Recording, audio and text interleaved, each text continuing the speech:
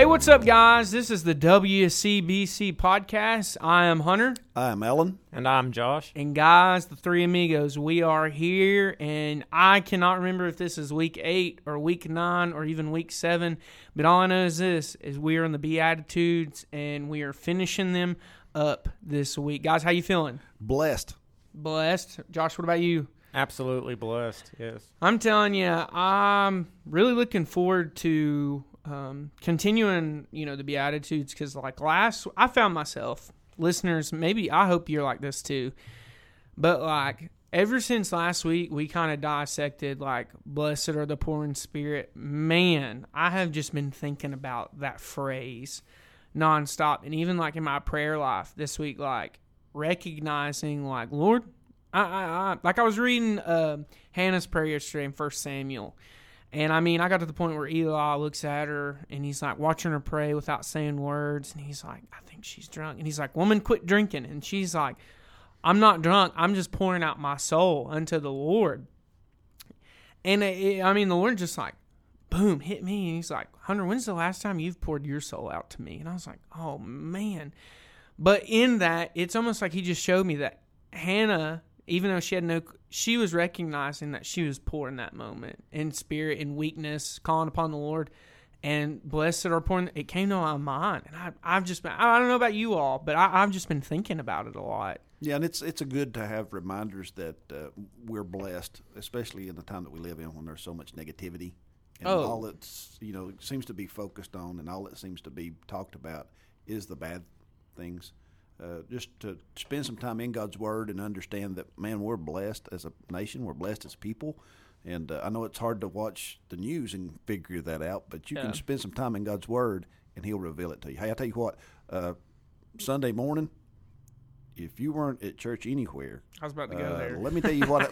Let me tell you about the Lord showing up at Watson's Chapel Sunday morning. It was one of those services where it's unmistakable.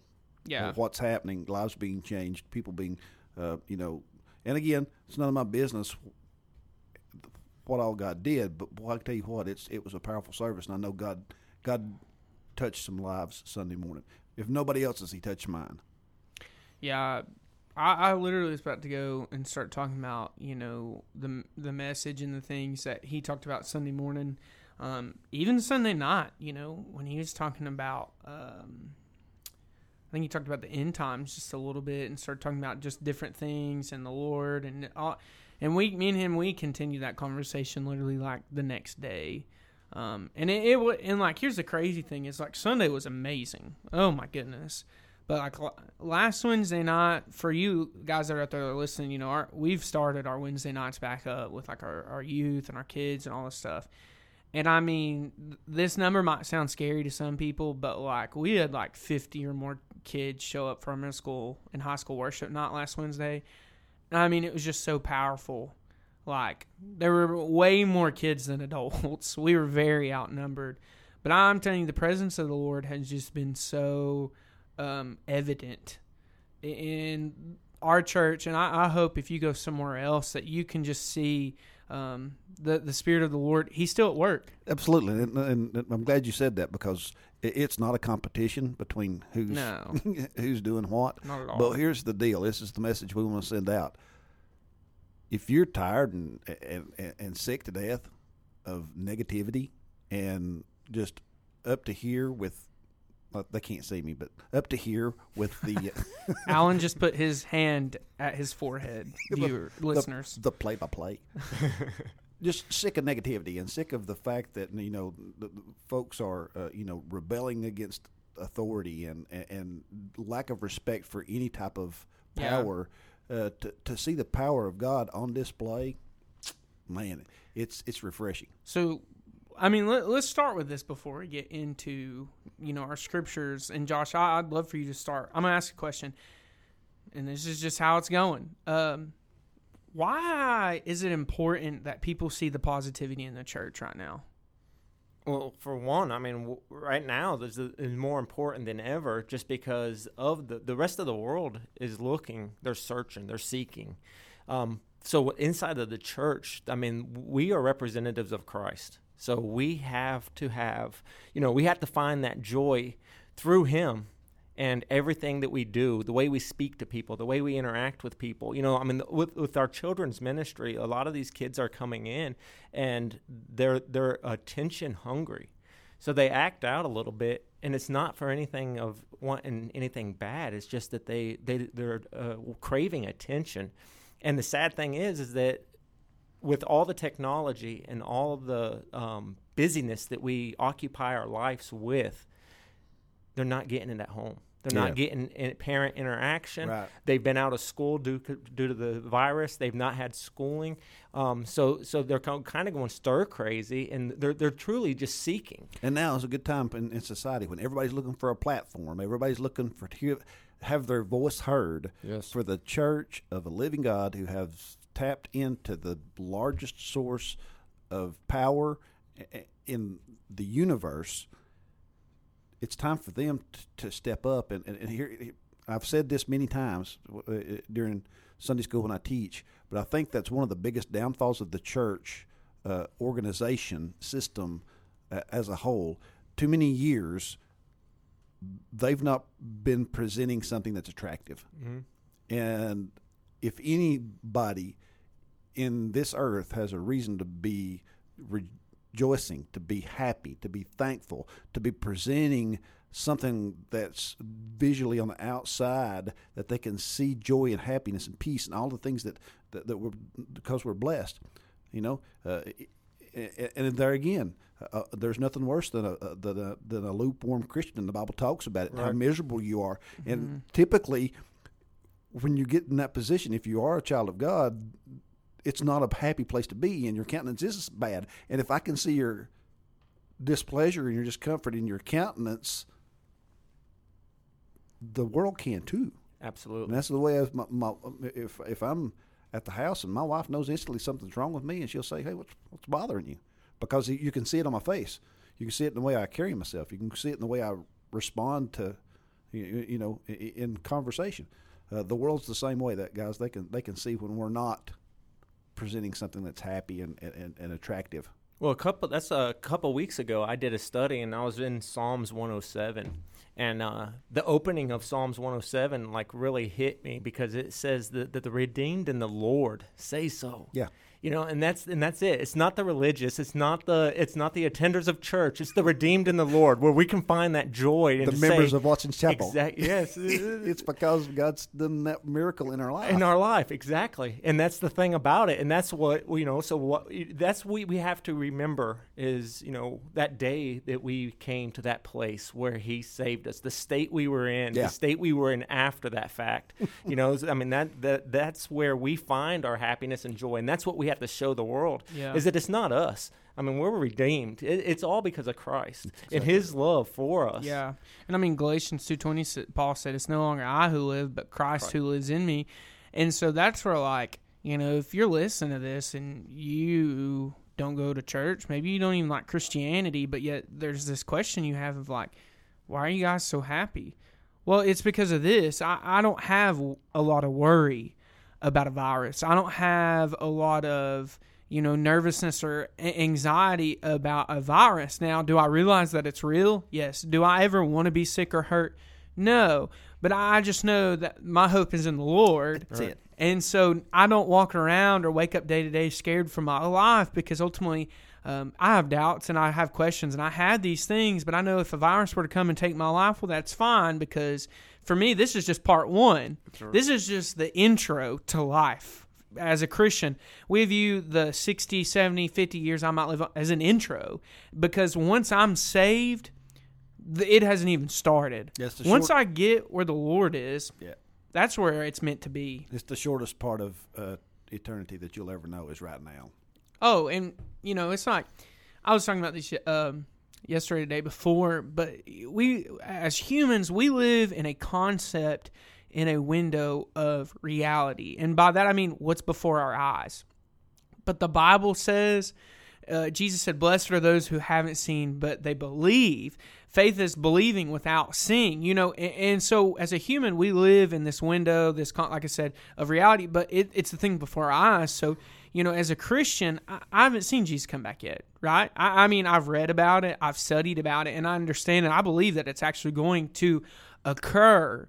And so that's why I have hope. That's why I have joy, because I have the faith in the Lord.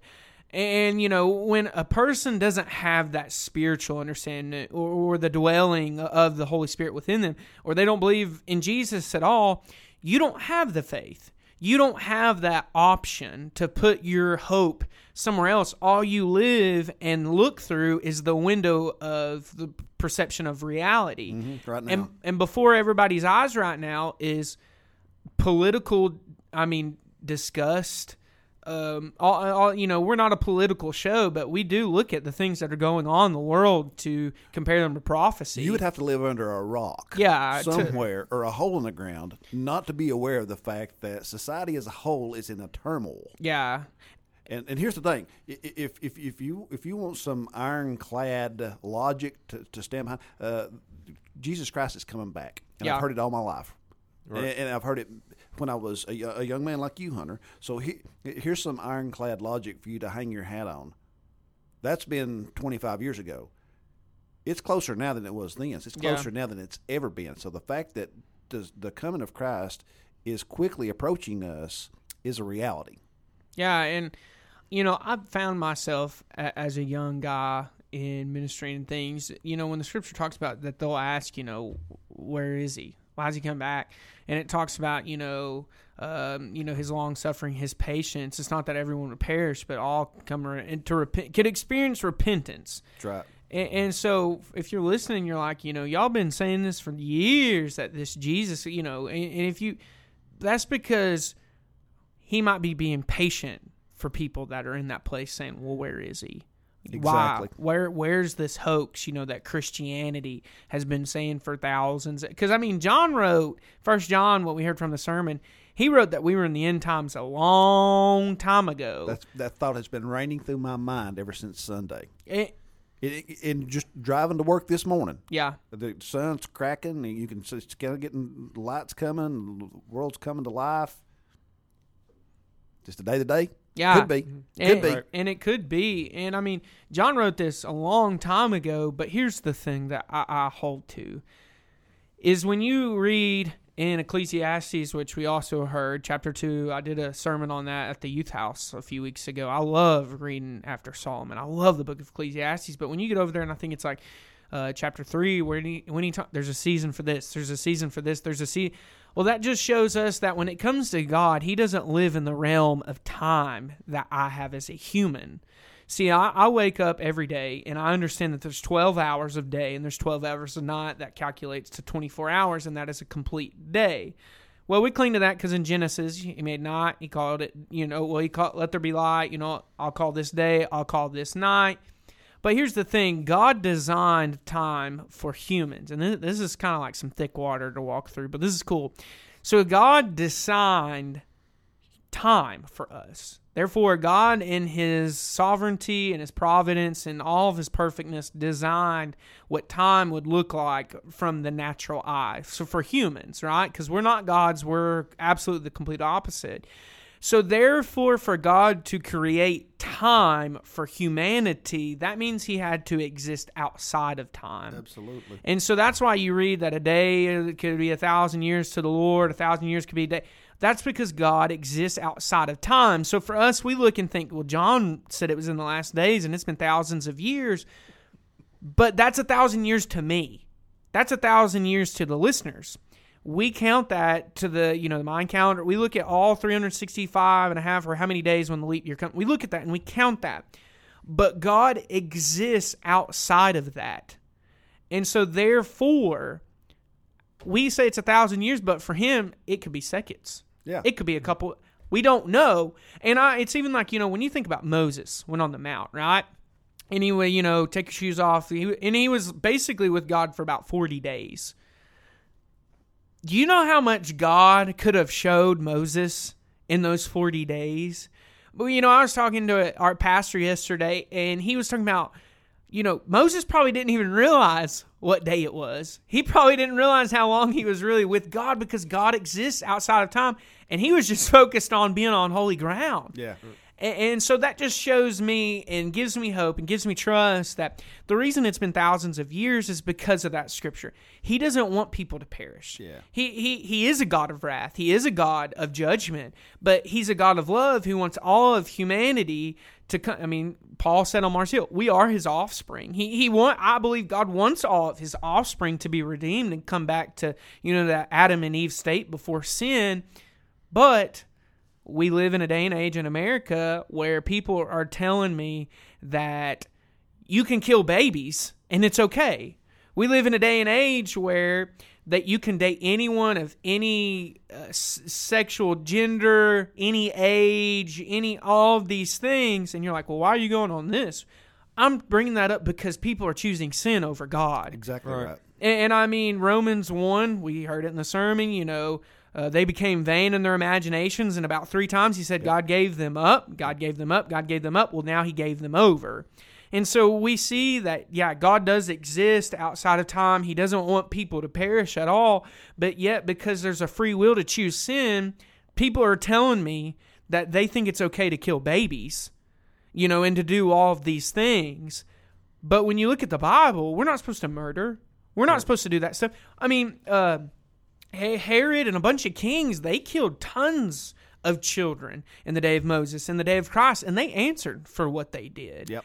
And it's just crazy, and that's why I brought it up, is because if you choose sin, like when you look at America, and I know this is long, but if you look at America and you look at the political world and you look at all of these things, I look at all those things and I can't compare them to the Bible, and we're seeing Roman 1s, like Pastor said, before our eyes right now, of people that are like, you can kill a baby, it's okay. You can do what you want, it's okay.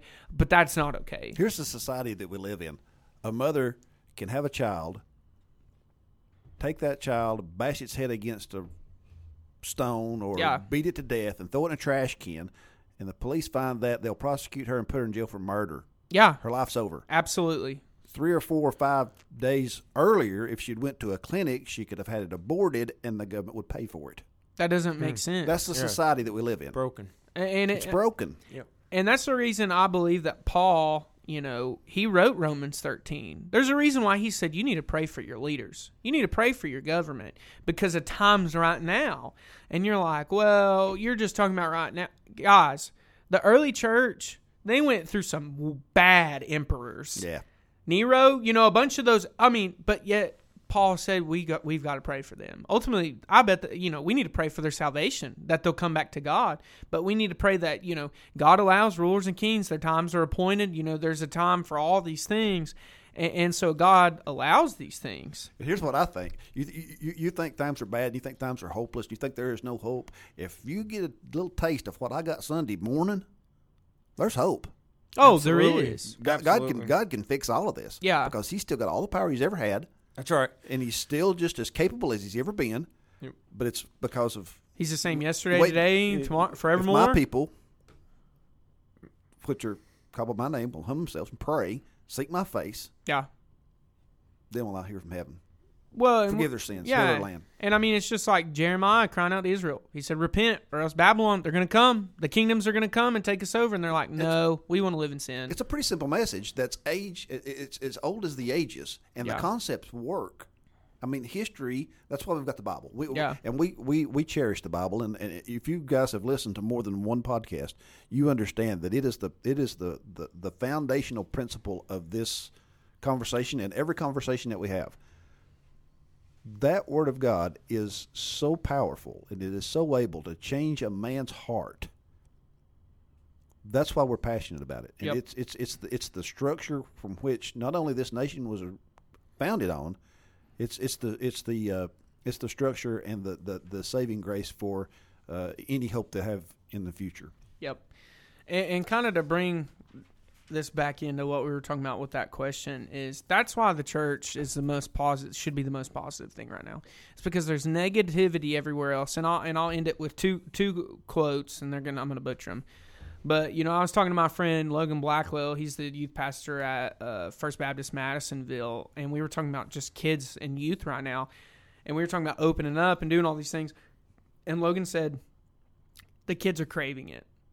Kids are craving it right now. You're like, no, they're not. You know, they need to be safe. Guys, we have kids and high schoolers and people showing up right now that they're craving something. What's the definition of hope? The expectation of a better day. Yeah. If it don't get no better than what it is right now, man, life, we're all miserable. We're all bankrupt. But thank God that His Word promises us that we have a living hope. Yes. And I mean, and not only are kids and youth craving it, but we've had, ever since we've opened the doors, we're having people show up that are hearing the sermon online, that are hearing it somewhere else, and they're just showing up and they're like, we need help. No, we need things. Starving, we need hope. Starving for it. We know that we're wrong. We know, and guys, it's not happening just for us. It's happening all over the place right now that people, some of them, their eyes are being opened. And then the second quote I was going to talk is I watched an interview. You know, California's going through it right now. You know, the governor's telling them that you can't do this, you can't worship, you can't have this. You know, pray for John MacArthur and a lot of these pastors that are holding God and not Caesar. Yep.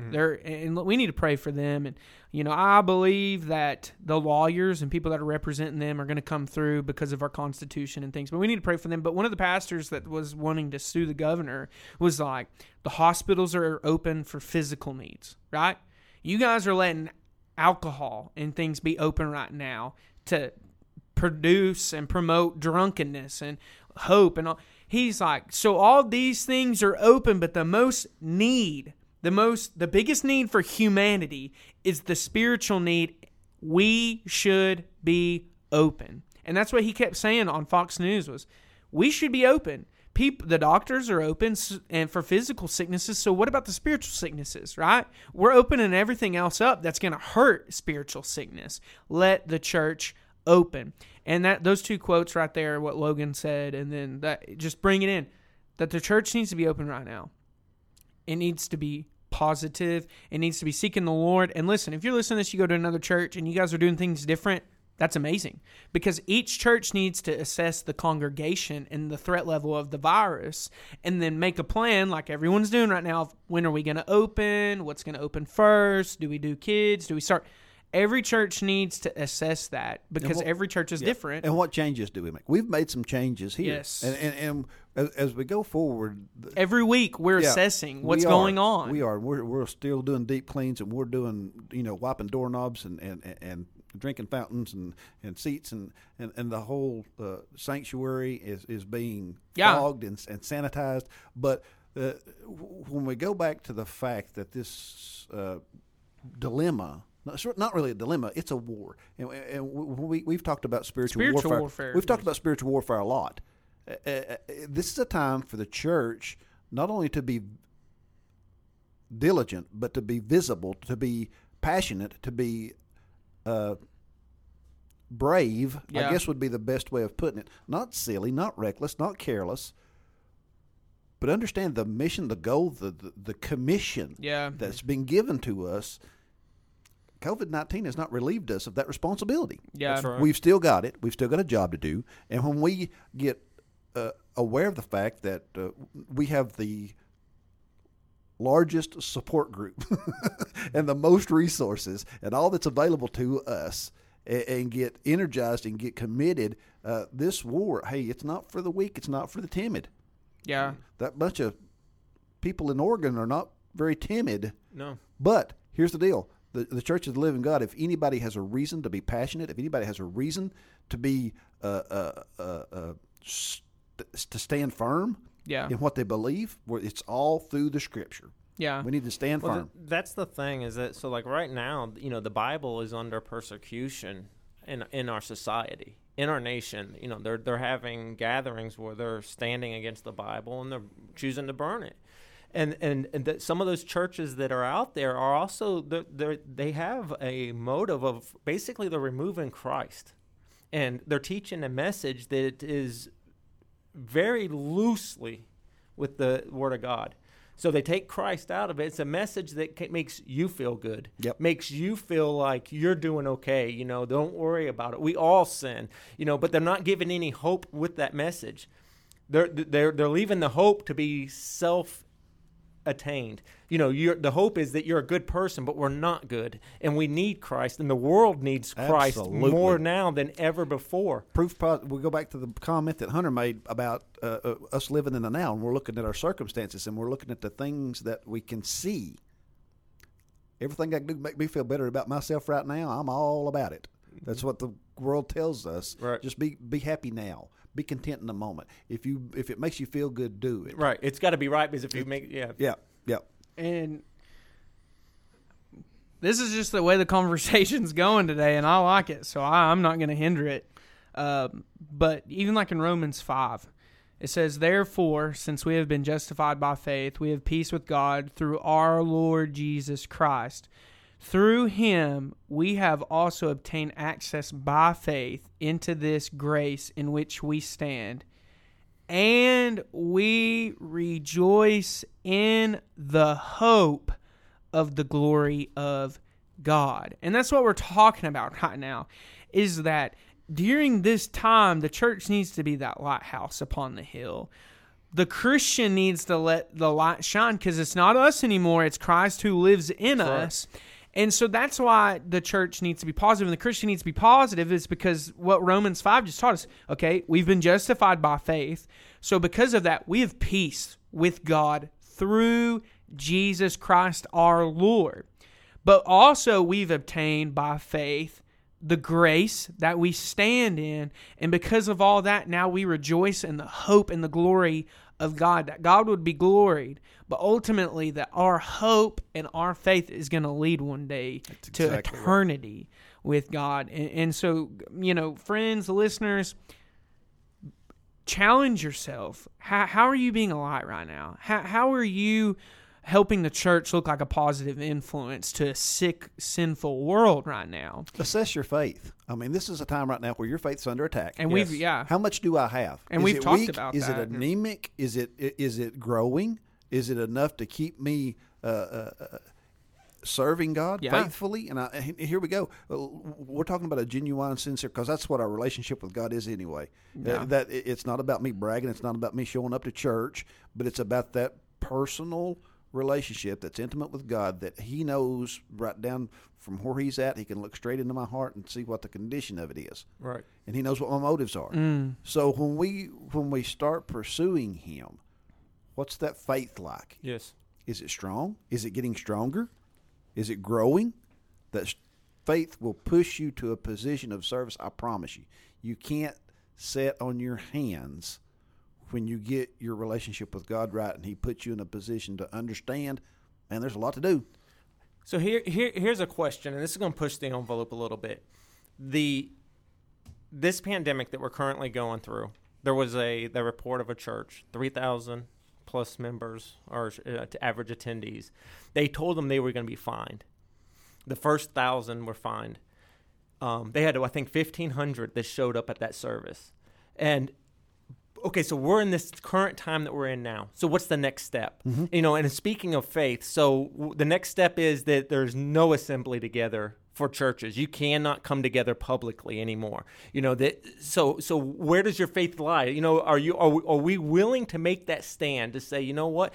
I know what the law is telling me I can and cannot do, but I also understand what the Word of God tells me that I have to do. So let's talk about some ironclad logic here.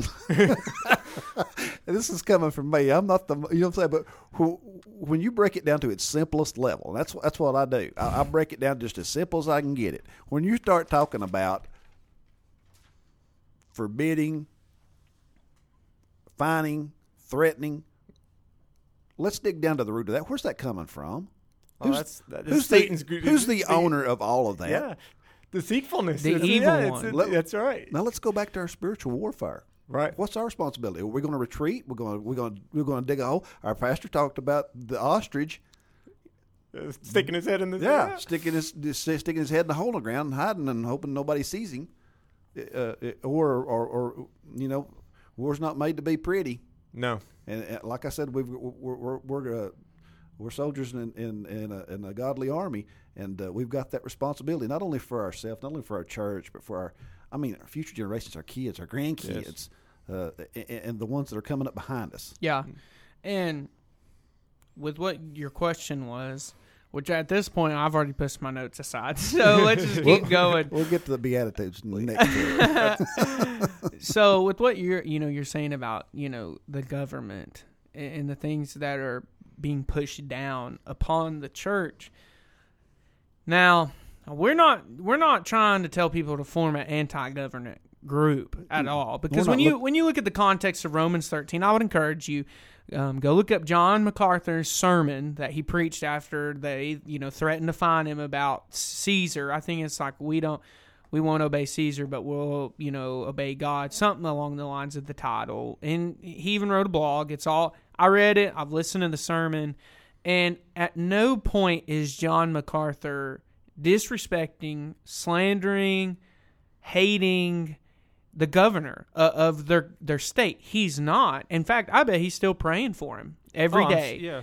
But what John MacArthur was saying is what the Bible actually says too, is that there comes a point that when the government is trying to tell us that we can't worship anymore, what right do they have to do that? Well said. And here's what we got. When the ultimatum is put out there and man presents us with a decision that we have to make, what's the choice? The Bible's pretty plain. Yeah. Are you going to serve man? Or are you going to serve God? We're not looking for to pick a fight with the government. No, we're not looking to make anybody mad. We're not instigators, but we're just talking about what principles are in God's Word that somebody needs to be talking about. It needs to be verbalized, and we need to have not only the conversation, but we need to have the people involved in that conversation have it come alive in their life. Yeah, and I mean, even like when you think about Paul, when you read about his travels through Acts and stuff, they brought him before King Agrippa, they brought him before all these kings and stuff, but when you read, I mean, at one point, I can't remember which one, but they brought him, and one of them was excited that he's like, I've heard all about you and all the things you've done. Well, Paul ends up sharing his faith, and then they end up like making fun of him and all of these things. But then you have, he's before another king. He's like, you've almost persuaded me. Yep. So Paul never approached hatefully, violently, or anything. He was just like, this is what Jesus has done for me. And all of a sudden, these guys are starting to like him, or they don't like him. I mean, there's both sides of the spectrum.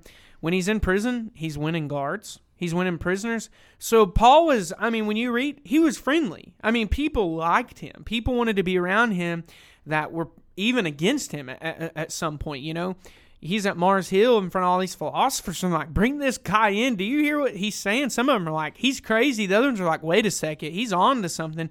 They bring him up to the hill, and they're like, speak to everyone here. And he's like, well, okay. So he just, starts preaching about the unknown God. So when you look at how Paul approached things, okay, Paul says, be imitators of me as I am of Christ. Okay, that's what John MacArthur's doing right now. He's being an imitator of Paul, which is ultimately an imitator of Christ. Just like all of the pastors right now. Listen, your church is probably in a different opening phase than ours right now. But I know, that you trust your pastor. And there are true biblical pastors out there right now that like, this is hard for them. I mean, Absolutely. What do you do? Absolutely. And we're not making a lot of the situation that's going on currently in society. It's a daily event, not on the news that we hear about people getting COVID, but I'm talking about in our communities. Yeah. Where so-and-so, so-and-so's brother or so-and-so's wife. And it's impacting lives around us. Yeah. It's real. So again, as we are impacted by this, what are we going to do? Are we going to reach out and minister the way Christ would? Are we going to be imitators of Paul, who imitated Christ? And I'm thankful. Like, we were talking about all these things yesterday. I'm thankful where we are right now, because I know that our governor is trying his hardest, and, they're letting the churches remain. I know our mayor, I know he is wanting churches to stay open, and they're receiving a lot of flack and pressure and all of these things, but they know that Christianity, and they both, our governor and our mayor, they're both like, well, we're Christians, we're going to keep pursuing, we're going to keep doing. And so I'm thankful where we live.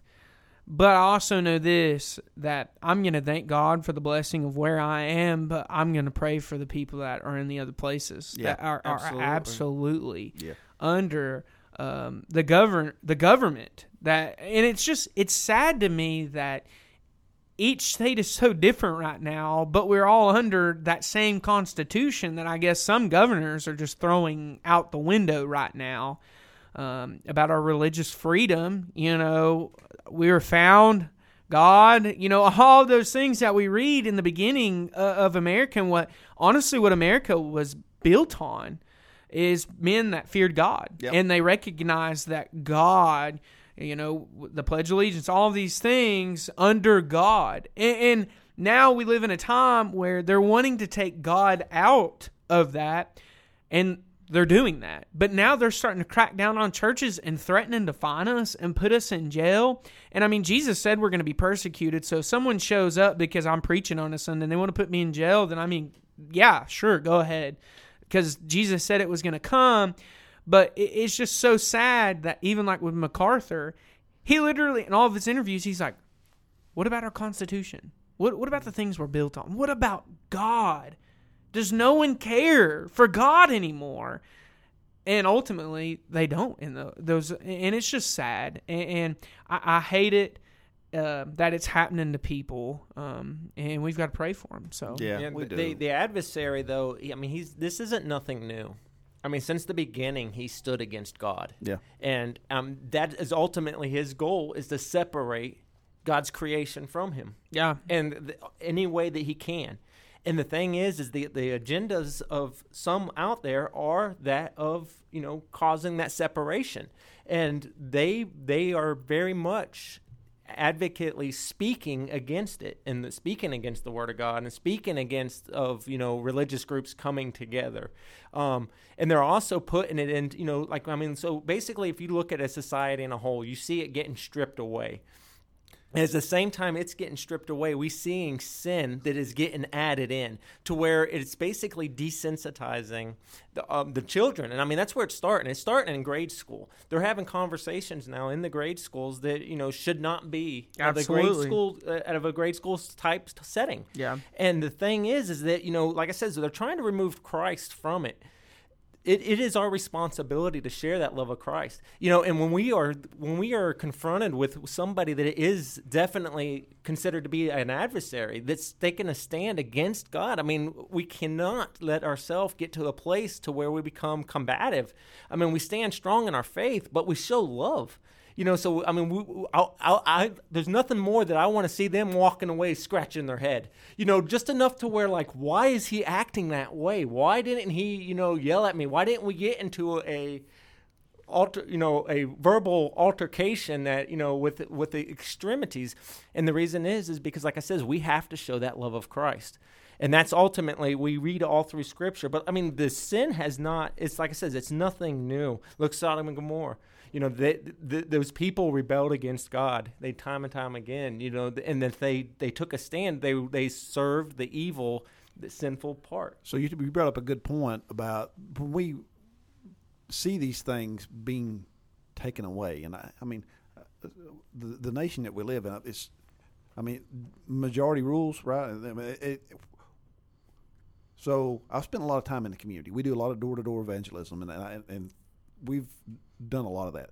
It's hard to knock on somebody's door and have a conversation about their spiritual belief system and not find anybody that's not a Christian. So if everybody's a Christian, right, and we do a lot of it, we have done a lot of it. If everybody's a Christian, and the majority of the people that I talk to are Christians, then why is this such a dilemma?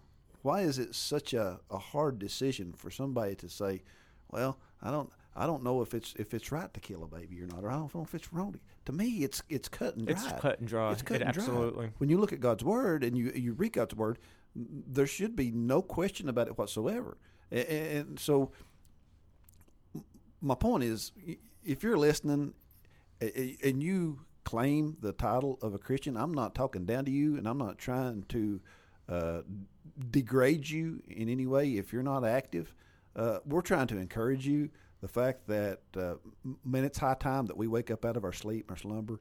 If you've been that lukewarm Christian or not been actively pursuing Christ in His relationship with you in advancing in sanctification, we want to encourage you to do that. We hope that something we can say or do might push you to a point of repentance. And when I say that, that's not a bad thing. I do it regularly, daily, as a matter of fact. Start off, just asking God to cleanse my heart and give me that right standing with Him, so that there's an open line of communication. It's needful. We want to encourage you to do that.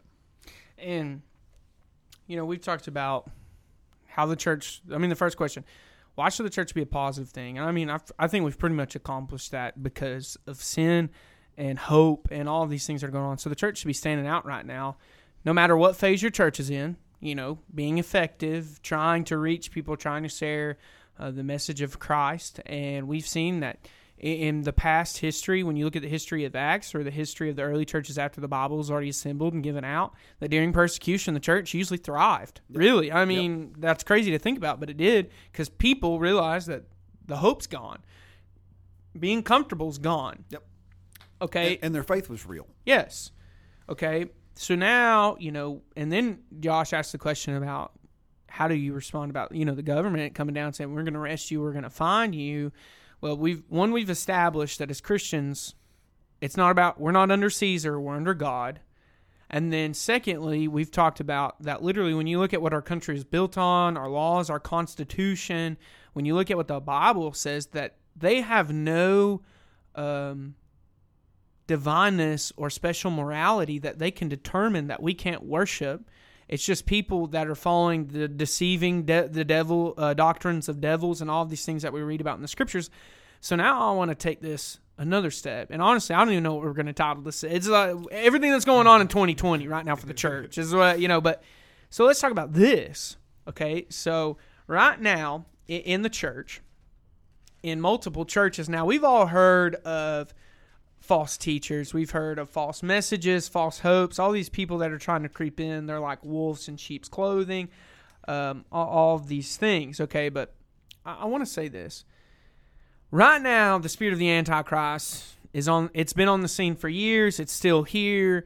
And that just means basically the spirit of deception, the spirit of the evil, and the spirit that's trying to take and cause separation between God and His creation.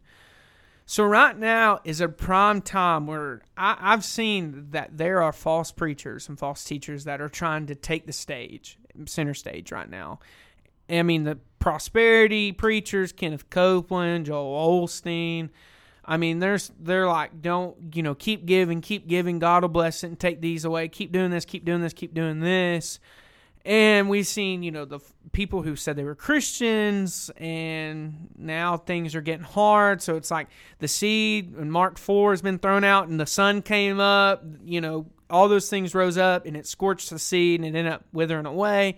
We're seeing that. So basically, we live in a time right now that I was thinking about in Titus 1:16. They profess to know God, but they deny Him by their works. They are detestable, disobedient, unfit for any good work. And at one point in Titus, it even talks about that they tried to put on a sense of godliness that they don't have. And so right now during this pandemic, during this time, there is false teachers. There are people trying to say that they're godly. There are things going on because it's all part of that deception Josh was talking about. So we see that people are promoting sin, right? They're saying you can do this, you can do this, you can do this. But now we see people who are trying to fake religion and fake Christianity, that they may not be coming out like the government, but they're saying, hey, life's all about you. You can do what you want, like Josh said. You can do this, you can do this, you can do this. And so I'm painting a picture to say this, and you guys chime in after this. Whether it's political, it's cultural, or it's false teaching, all of the avenues of anti-Bible, anti-Jesus, they're all leading to the same point. Absolutely. the evil one. Yep. Yes. I mean, the scriptures, he hath blinded the minds, he hath blinded their eyes. You know, at one point in the Bible, it talks about the veil in their mind. It's still there. Yep. I mean, and so how do we see that aspect of this time of Corona and politics and all of these things? How do we see these wolves in sheep clothing? I mean, what do you guys think? So it's just, to me, again, it's fulfillment of Scripture, and when we get down to the basically end times, and we've talked about this before. You know, when we say, you know, the Lord's coming back, and we've been hearing that all of our lives. Well, He is coming back, and it's just the Scriptures getting closer and closer and closer to the day when the church should be getting more and more and more in tune with Him. Yeah. And being like that, the bride of Christ, and getting adorned. And you know, the parable in the Bible where about the virgins who were waiting for the groomsmen to come. The 10 virgins, yeah, I think. 5 of them were wise. Matthew 25. They filled their lamps up, and 5 of them were foolish. And they said, "Hey, give us some of yours." They closed the door, and he said, "It's too Sorry, late. too late. I don't know who you are." It's too late now. Yeah. Well, I mean, so here's the thing. So we have a society that basically says that you can be what you want when you want, and not just on your feelings. So this is a society that we are trying to reach. The bad thing is that a lot of the churches out there with the false teachers are teaching that it's all due to interpretation. So when they read it, they go, I know what it says, but that doesn't apply to me. You know, that was at that time period. And there are specific stories that are time period for that specific situation. But there's a lot of it that is not for interpretation. It's the Word of God. Literal. Yes, literally. Very, very literal. Right. And the thing is that, like I said, so that when we are trying to, and like Alan, you made a point, you know, that you do knock on the doors in this area, and almost every one of them, there's a Christian behind. But the thing is that and it's almost an awareness of Christ, but they don't know Him. You know, but they've been convinced otherwise that they know Him. But it's like, and that's what, you know, and I mean, I almost want to just be like, okay, I know you're professing that you know Him, but do you really? I mean. And God's not blessed me with the spiritual gift of looking into a person and seeing the condition of their soul. Right. Because it doesn't exist. It doesn't exist. So, but if we have a conversation and you tell me out of your mouth that you're a Christian, I'm not going to accuse you of lying. Right.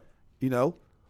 But again, our pastor went through a whole series of sermons to help the church to understand how important is it that you bear fruit. Right. A tree's known by its fruit. And the ones that don't bear fruit. Well, that's the thing. And so, like, you know, it says that we're supposed to have the light, you know, and like on the hill. And I mean, you think about it, when it's like those nights that are just pitch black outside, you see that light for miles and miles and miles away. Yeah. And I mean, that's how we should be in society. Absolutely. I mean, when people should be able to easily point us out and go, right now. Yeah. It's that time in society right now. Our that church, light shines. Yep. And should be shining. And I mean, like, you know, in Acts 15, you know, we're seeing that there's some false teachers, Judaizer preachers going into Antioch, and they're basically preaching you have to be circumcised to truly be saved. Mm-hmm. You read the whole book of Galatians, Paul's writing it. So, and you're like, well, I'm not like, I don't think there needs to be circumcision. Yeah, you may not line up, but that's just an example of that there's going to be deceivers. Whether they're preaching that you have to be circumcised or they're preaching this sin is okay, live how you want. They're all considered false teachers. Yeah. And it's even like right here in, you know, Titus. You know, we talk about false teachers, but you have to understand that there's false believers, too, that say, I'll do this, I do this. But right there in that verse I read, it says, well, yeah, they profess. So the false teacher and the false believer, they're both going to, this verse, profess to know God, but they deny Him by their works. Yes. By their disobedience. Yep. And so if you're listening to this and you're like, well, Hunter, are you obedient all the time? Absolutely not. I sin. I have issues. But I know that the Bible says to repent after I do those and to stay repented up, to keep my sin account short, to, confess my sins to God, to strive and keep those obstacles, those things that try to trip me up, that want to bring me into captivity like you read in Romans. I recognize all those things, and so I'm like, okay, I'm going to strive to not do those things. But if I fail because the flesh is weak, then I know I need to repent. But if you live life and you say you're a Christian and you want to sin all the time, you don't want to repent, you don't want to own up. Okay, well, that's what this verse is talking about. They deny him by their works. So if you profess to know God, but all of the works and all of the things you do are unbiblical and you don't have conviction or chastisement about it, well, the Bible says in Hebrews, well, you may not be a son. That's right. Right? And so whether it's the false teacher or the false believer, to kind of go back to my question, is right now, and here's the thing. We are still in a great time for the church, right? California, some places are very much under persecution and all of these things, but they have great lawyers, they have things, and I believe it'll work out. I hope and I pray that it works out for them, but they're still doing church right now, right? We live in Tennessee, and we don't have things. So right now is a great time for the church to minister to people, but one of these days, like Josh was talking about, the lamp's going to get a lot closer to the table. Yep. And by that I mean this. It's going to get harder. They're going to take our buildings away. They're going to underground. We'll have to do underground church. We're going to have to do home church. We're going to have to do all these things. And, it really just depends how, if the Lord allows that. He might come before that. Things might happen more. I don't know. But I know this, is that the light is getting closer to the table. And by that, is that right now, what's going on in the world, it's going to start exposing true belief, the wheat and the tares. Yeah. So look Separation. Out now. Look out now. And that's what in Matthew 25 with 10 virgins. Yeah. Some, they were prepared. And some weren't. Yeah. Okay. Well, then you get over to like Mark 13. The master leaves the house, right? And he leaves the gatekeeper. He leaves things to be taken care of. So we are waiting for the Lord to come back, but we realize there's responsibilities and there's things that we've been given that we need to do. When he returns, shall he find faith upon? So we've got to stay consistent. The servants, the parable of the servants, where he left them, the sum of money behind to use and to multiply, and the one servant that was slothful dug a hole and buried it. Didn't use his talent. Yeah, man, this is a time in society where God's blessed you with a talent, literal talent, to use for his name and for his honor. Put it to work. Get it to work. Yes. Blow the dust off of it. Get it out and use it. In the parable I was talking about in Mark 13, he says, when the master returns, lest he find you sleeping. Mm-hmm. Same concept. If you're sleeping right now as a Christian, it's high time to arise. But I'm almost scared to say if you continue to sleep and you say that you're a Christian, you're not being responsible, nor are you really cared about when the master's coming back. And that's just a scary thought to think about. Yeah. And if you're listening, you think, oh, you're judging me. No, we're not. I'll tell you what I challenge you to do. Judge yourself with the Word of God. Mm-hmm. Let the Holy Spirit speak to you. Don't think that we're talking down or condemning you. We're concerned. The job of the Holy Spirit, if you got conviction in your heart right now over this conversation, talk to God about it. And let me throw some encouragement. Like Alan said, if you're listening to this and you think we're judging you, I promise you we're not. Actually, we're saying all this because we care about every listener that's listening to this. And before we even start this, I just gave it away. Before we even do the podcast, we pray over the podcast and the listeners. So we're praying for you. So I believe wholeheartedly the reason that we're talking about this stuff today is because this is what God wants us to speak about. This is what the Holy Spirit led us to in our conversation. We're of like mind. We're of one accord right now on all this. And I believe it's to be because we're concerned. And everyone who listens to this, we're praying and hoping that you're like, I agree with you guys, and I'm with you. Right now is a time where we need to rise up and be positive, yes, and we need to do these things. And so we want you to be encouraged by all of what we're talking about. Absolutely, and just like we talked about earlier, God's not blessed me with the spiritual gift to look into a person's soul and judge the status of that, and because that gift does not exist. Yeah. That's just like the wheat and the tares. we don't have the ability Right. to separate or That's true. discern between Yeah. the two. God's not blessed us with that ability. Right. That's His job. Yeah. I mean, he said he'll come and, Yep. and separate the threshing. He'll take care of and that. all of those things. Yep. And that just says that we don't know. So we're encouraging you as Christians to like look at the church, the Christian, and the Bible in 2020. Man, that might be a title right there. The church, the Christian, and the Bible in 2020. Yeah. We're wanting you to look at those three concepts and think, man, right now it's hard, and I need to be praying for all three. High time. We need to wake up. High time. Right here, I'm looking at Romans 13. It talks about the Christian and government. We need to pray for our government. We need to decide if we're going to serve Caesar or serve God. Yes, we do. And, we need to seek the Lord and, not be positive for our own glory that we would boast, but be positive and Glory of God. for the glory, what we talked about right there, in our hope of the glory of God. And guys, it breaks my heart right now. And there's some days, man, I don't even want to look at any news or fake, because it's just pain. It's negativity all over the place. But I know this, that yesterday during my day, I was here in the office, and there's a lot of days that, like, I'll get on Facebook and I just listen to the other pastors in this area preach.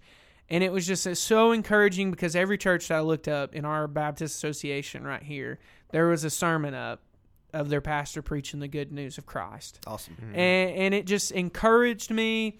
And I mean, I heard messages about, standing up right now. I heard messages about, hell, and we need to go find those people that we need to witness to right now. And it encouraged me, because there are churches out there right now that they might be in a different phase of opening up, but they realize that right now is an essential time to share the news of Christ, to proclaim, to witness. If you have ministries up right now, to take full advantage of the time that God has allowed us to have back. Get in there and support those ministries. Support your pastors. Absolutely.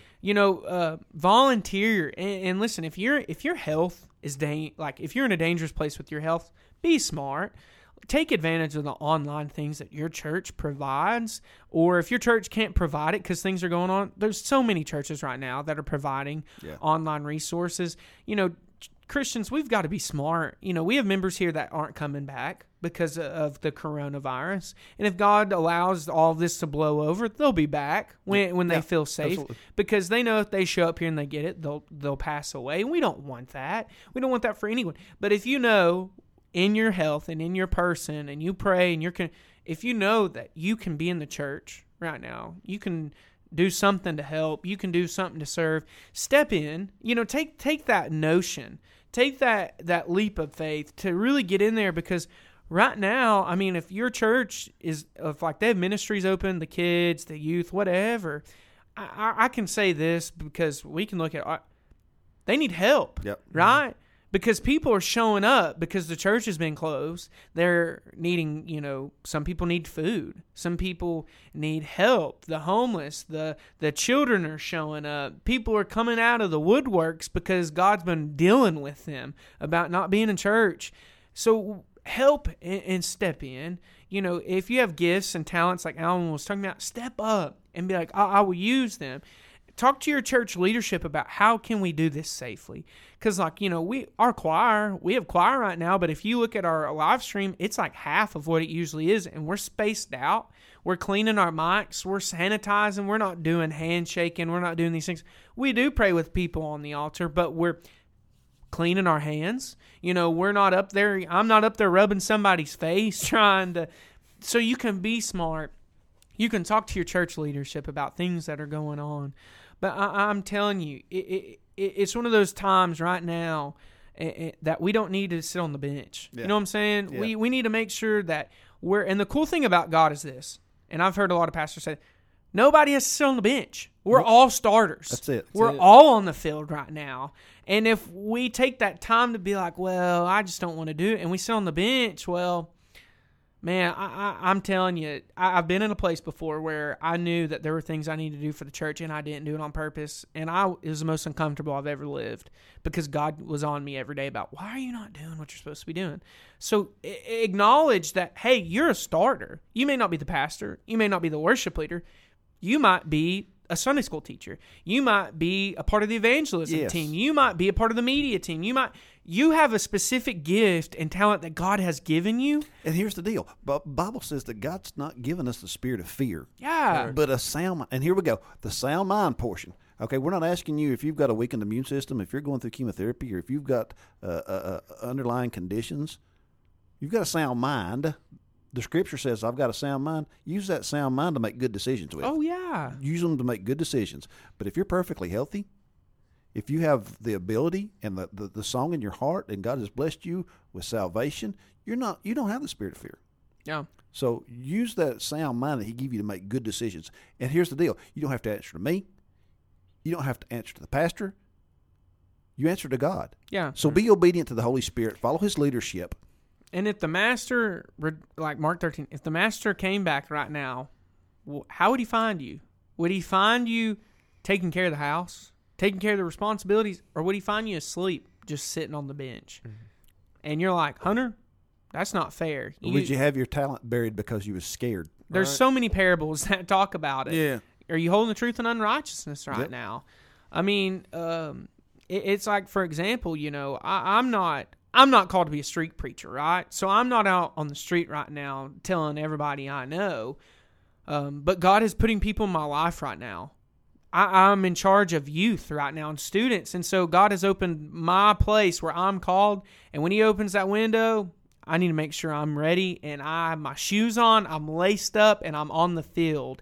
And if I was a street preacher, some guys are, I need to be laced up. If I'm a pastor, if I'm a worship leader, you need to be ready for what you're called to do. But ultimately, there's people I've encountered during this coronavirus that they're adults, but yet God said, you need to go talk to them. You need to try to, okay, I went, because that's what God wanted me to do. And so that's where the master returns, guys. We want everyone to be encouraged and to be pushed in a positive way. Let's get up. Yep. Let's wake up. Let's clean the house. Let's take care. Let's go out in the highway and the hedges, and let's bring people in and do it in a safe way that, and it's like our pastor said yesterday. He said, if an outbreak happened in Watson's Chapel, it could be happening right now. If an outbreak of the coronavirus broke out in our church, our pastor said this: we will do all of the cleaning that is required. We will do all the recommended time that is required. We'll take the 2 weeks, the 14 days. We'll shut it down. But when that is up, these doors will open back open. And if you still have it, stay home. But if you're healed and you're ready, let's get back up. You got something to worship about. And that's what. and there are churches right now that, in this area that they've communicated to us and asked us to pray for them, because that's happened in their churches. But it's so encouraging because, they said, we're having to close, but it's so cool because now I'm talking to them like, we're about to reopen. Yeah. And I'm just like, yes. Yeah. Whether 7 people show up or 700 show up, they're like, we're going to reopen because that's what God's wanting us to do. Hey, God can work with a handful just like He can a house full. Yes. Absolutely. And so, guys, I know today is definitely not in Matthew 5, but that's okay. But, guys, whether we talked about the church, the Christian, or how the Bible's being fulfilled, the false all of these little things we've talked about that are going on right now, please feel encouraged and feel, in a sense, it's almost like there are sometimes our worship leader, Ty, okay, he just gets fired up. Yeah. And it takes me back to my high school basketball locker room where it's game time, or football locker room, and the coach walks in and he is just like giving this speech. And I feel like, I'm about to go slay 1,000 giants. And I'm just like, my adrenaline's pumping and I'm excited to go out and give my all on that field. And Ty, dude, there are nights that he just gets so fired up. And it's like he's just like giving us that speech, or a pastor on Sunday, giving us that sermon, giving us the word, encouraging us. And it takes me back to those days. And I'm sitting there and I'm like, yes. And it's all... seasoned with the Holy Spirit that just puts that stamp, the fragrance, the salt. It's that stamp of sincerity and genuine authenticity. The fact that God has put His approval on it. Yeah. And if it's fake or if it's phony, man, you could spot it from a mile. Right. You can. But because of the fact that the Holy Spirit has placed His approval on it, nothing does me any better. I've told Jason. I've not told Ty. So Ty, if you're listening to this, buddy, I love you, and I like to hear you singing the Holy Spirit because you can tell. His face lights up. There's a big old vein runs up the side of his neck. Looks like a conduit going up. But it's just, the Spirit of God is just like it's resting upon him. Yeah. And when you get in that position, the Bible says that God's children are no stranger, and they recognize the Spirit. And it's one of those things that, it just starts passing from one to another, and that atmosphere that is so conducive for regeneration or for repentance, that holy ground Moses type, man alive, I'm going to put my shoes off, I'm on holy ground type of deal. Yeah. It's one of those unmistakable experiences, and we'd love to invite you, if you're not going to church anywhere, come join us. Definitely. Josh, did you have something? Yeah, just the kind of touching off of what Alan was saying is that, we're all guilty at times, having just that place of complacency, to where, we are still a child, we still fully believe, but we just kind of became idle. And, that's the great thing about him, is that it doesn't matter what the cause, the reason,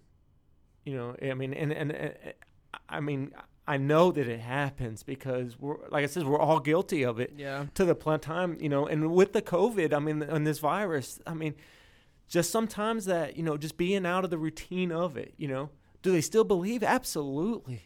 Do they still, but it's just that they became complacent, and the same God that saved us from who we were is worthy. It says we call upon him and he's faithful. Yeah. And that's the thing, is that it could be a tough time that people are in, that they feel ashamed, or they feel kind of, just call out to him. Good people. Yes, absolutely. And it's like anything else, and that's the one thing that I've always said, is that nothing really happens by intent and negativity. Nobody ever wakes up and says, I'm going to become a car thief, and goes out and decides to start. It's a small progressive step. And it's the same with the separation with us. No one just is going to church, on fire for the Lord, doing great works, and it says, okay, I'm done. No, it's a slow thing. They miss a service, or they, start slacking on their prayer time, or they start feeling a little distracted, or, and they even start questioning themselves. Well, and I've heard it in the past where people say, well, how do I know if I was even saved? And they start to second guess them. And maybe I missed it. Maybe I wasn't something I did. And the next thing you know, they are separate. They are out of the will of, not attending church. But that's what I'm saying. He's faithful to us. Yeah. Yeah. And hey, Jonah's in the belly of that whale, and he says, yet I will look again. Yep. And for people who maybe, you're I've been there where I become stagnant. It's one of those things that when you finally realize, man, I've let a lot of miles gather up on this car, and I'm broken right now. Yeah. That you come to that conclusion where you go, yet I will look again. And you know exactly where you need to look. Yes. And as the time goes on, the more you seek the Lord, you get better at keeping your sin account short. You get better at these things, and you will fail, and you will do these things. But, man, this just brings it all to a T, what I was about to say earlier. You led up to this, is that all people who are listening to this right now that are Christians, I want you to realize something. Earlier we talked about how God is outside the standard of time, and that means this. He already knows what's getting ready to happen. Yep. And oh gosh, I'm about to start crying. He already knows, yes. People. Like if you're like, Hunter, hold it together. if you're listening to this and you're just like, Hunter, I understand, but man, things are hard right now. Yep. Our church is struggling. Things are. I know things are hard. It's been crazy. But me and you have the same hope and the same thing that we realize is that God wrote when He inspired all Scripture and the canon of Scripture was finally closed. Our last book was Revelations, and it tells us that the evil one, he will lose.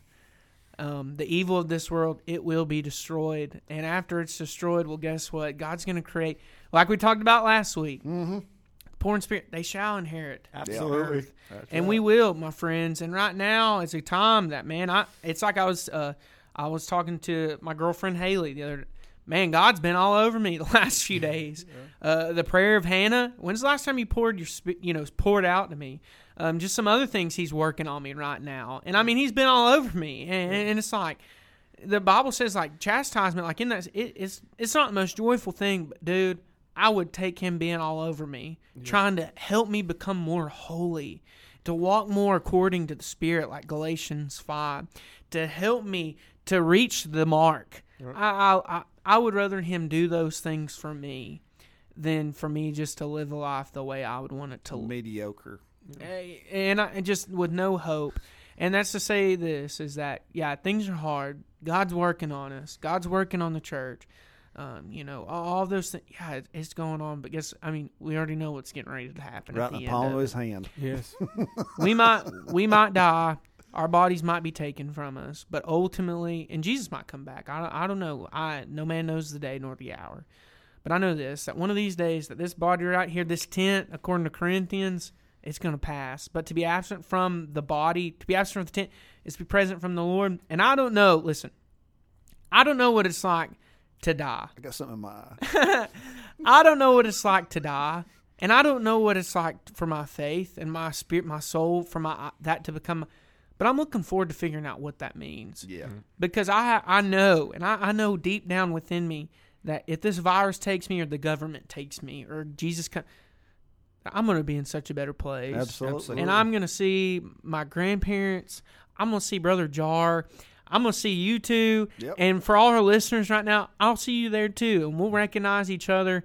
And I mean, that's the one thing that Alan said this too about Christians, is that I can meet a stranger that's a Christian and we become best friends in 10 minutes because we have the same one Spirit of God. And so I just can't wait to be in that for eternity. And I don't know what eternity looks like. I've never been there, but I'm looking forward to it. So, guys, you got anything else? How long have we went? It's about an hour and 12 minutes, people. This is the longest episode, and I'm telling you, when we sat down, we were talking about other things. We were talking about the Beatitudes, and I mean, once that first question came up, I believe this is what I have peace that this is what we need to talk about today. And I tell you what, man, just like in the service when we talked about Ty singing, when it seasoned with the Holy Spirit, you don't have to apologize for anything. That's right. God knows their heart. That's right. Don't apologize. Oh, we'll never apologize. That's exactly right. Hey, we love talking about the Bible so much. I'll never apologize. So, but guys, that's what we got. Next week we'll continue the Beatitudes, and I think here in the next couple of weeks we're going to have hopefully a guest. We're going to talk about it a little bit more. But we're looking forward to this one. Man, I won't say anything. So, guys, this is Hunter. So, farewell. Love y'all. Guys. God bless. God bless. All right. We'll see you guys next week. See ya.